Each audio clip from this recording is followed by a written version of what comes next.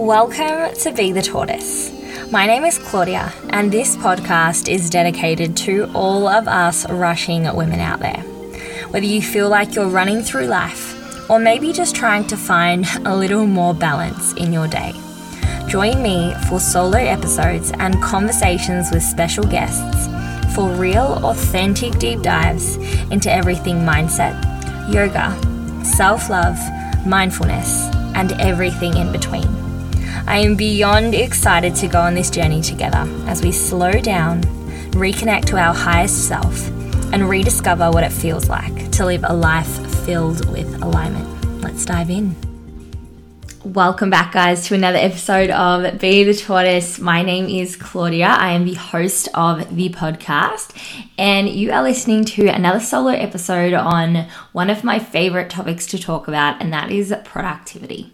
So productivity, I've had a bit of a love-hate relationship with productivity my entire life, and I feel like a lot of that has to do with my personality. I have always been a very driven, ambitious, go-getter type of girl, and with that comes a level of expectation I hold myself at. And sometimes that expectation has been so high that I have almost been so productive that I end up burning myself out. So whilst being productive and doing all the things and getting everything done is awesome and actually helps us move the needle forward, actually get towards our goals, there is a point where we have to be really self-aware and conscious about each and individual choice that we make in choosing, like, do we need this level of expectation of ourselves? And do we need to do the 20 things on our to-do list, or do we only need to do 5? And this just comes with practice. Like when I was younger, I always used to fill up my to-do list with 100 things. Like literally the list would be almost the size of my body. And it's just ridiculous to have that expectation of myself. And by trying to accomplish all of those things, not only would I never get to the end of the to-do list, so I always felt like a failure because I never actually accomplished everything, but everything that I was doing, I was probably only giving 50% effort to it simply because I was exhausted. I was so tired and I was so future thinking. I was always thinking about the next thing I needed to do rather than actually fully embodying the thing that I was doing and doing it wholeheartedly. So with that all being said, I truly believe over the last couple of years, I've been able to deep dive into my own productivity and how I manage that, when I choose to work, when I choose to play, and also when I choose to rest. And I feel like finding a harmonious balance between those three things is really, really important. And I feel like I've been able to find this balance simply because I focused on how I'm being productive. There are ways to be more productive that can really be quite unhealthy, and then there are also ways to be productive that are very healthy. And I feel like trying to work out based off your lifestyle, what is best for you, how you work best, is probably one of the most beneficial things you can do. Because, for example, something that I used to do is work really, really late hours. Like I remember there was a time when I was studying at uni where I would literally stay up till 2 a.m. in the morning working on assignments. And for me at the time, that just felt really, really productive. I was like, oh, I'm absolutely killing it and I'm accomplishing all these things.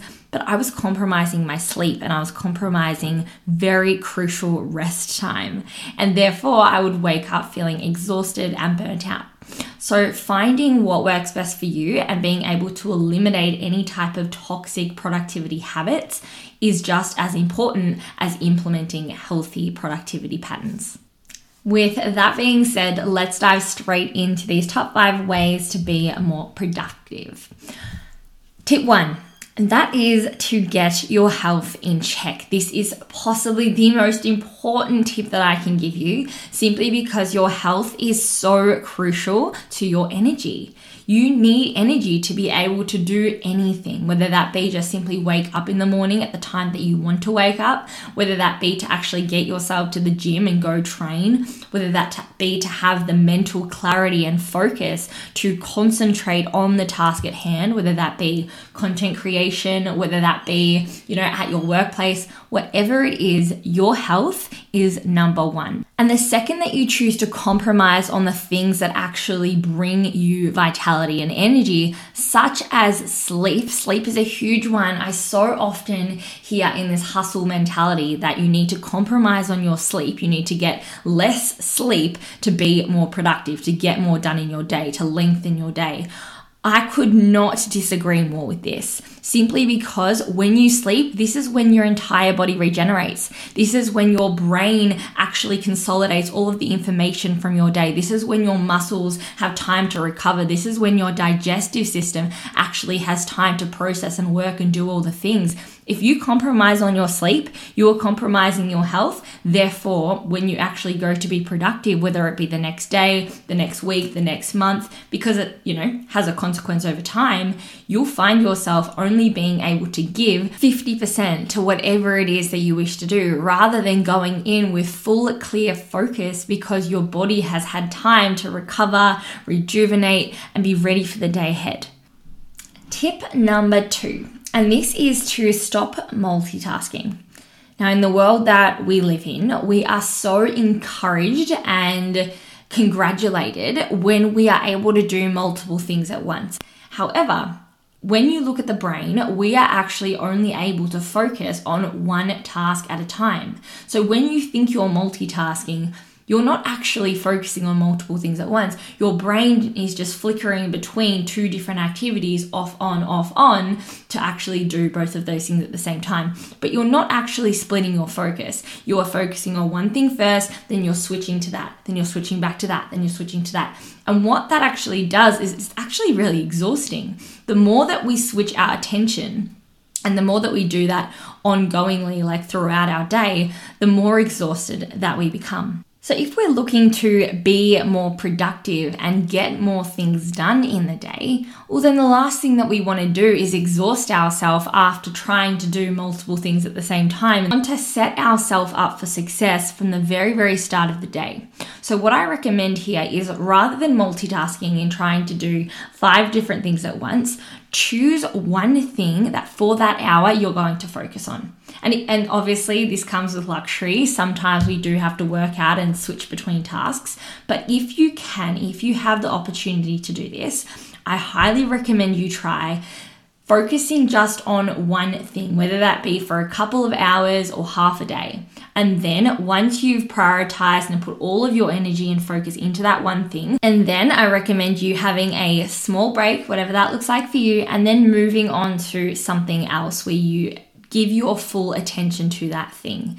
And this is where you'll not only be able to get more things done, because you'll be able to do those things a lot faster because you're single focused, you're focusing all of your attention on that one thing, but you'll find it will bring you a lot more closer to the moment that you're in.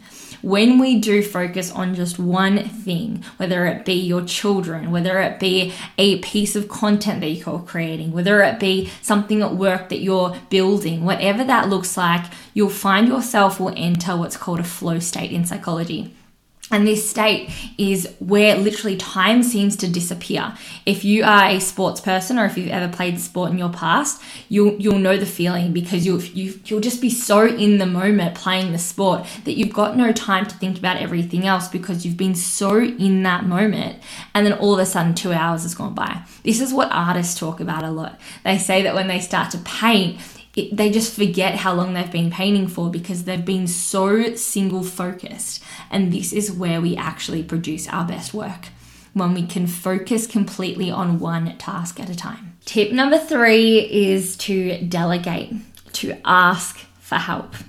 Now, this is huge for me. I can't tell you how long I lived my life terrified to ask anyone for help, whether that was financial support, whether that was emotional support, spiritual support, or just in general, like a business support, like workplace support.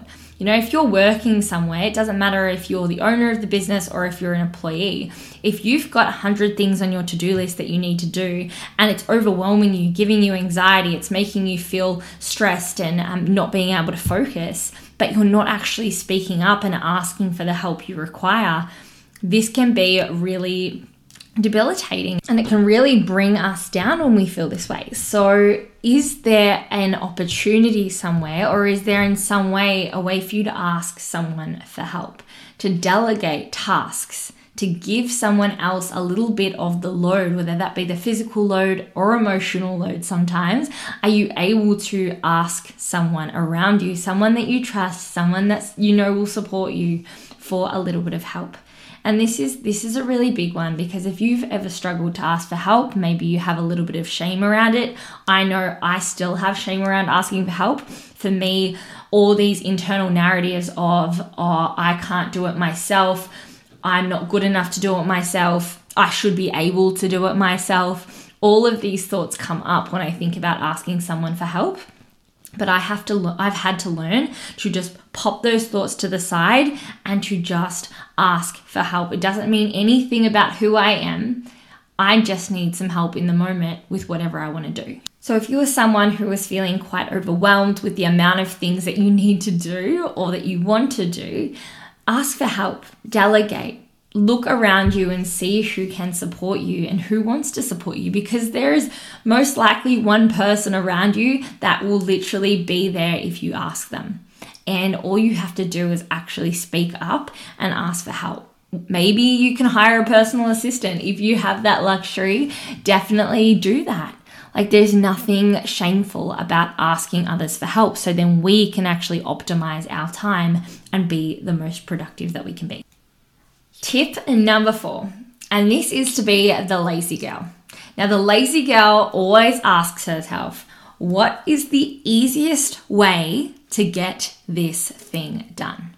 What is the easiest way to do this activity, this piece of work, this piece of content, this experience? What is the easiest way? And when we begin to ask ourselves, what is the easiest way to do it? You'll find that there is a way of doing it without overcomplicating it. Think about a podcast, for example. Like, there is a really high-tech way to create a podcast, and then there is also a way to create a podcast that actually doesn't require much. It literally just requires a pretty okay mic and maybe a computer and literally like a cord. That's literally it.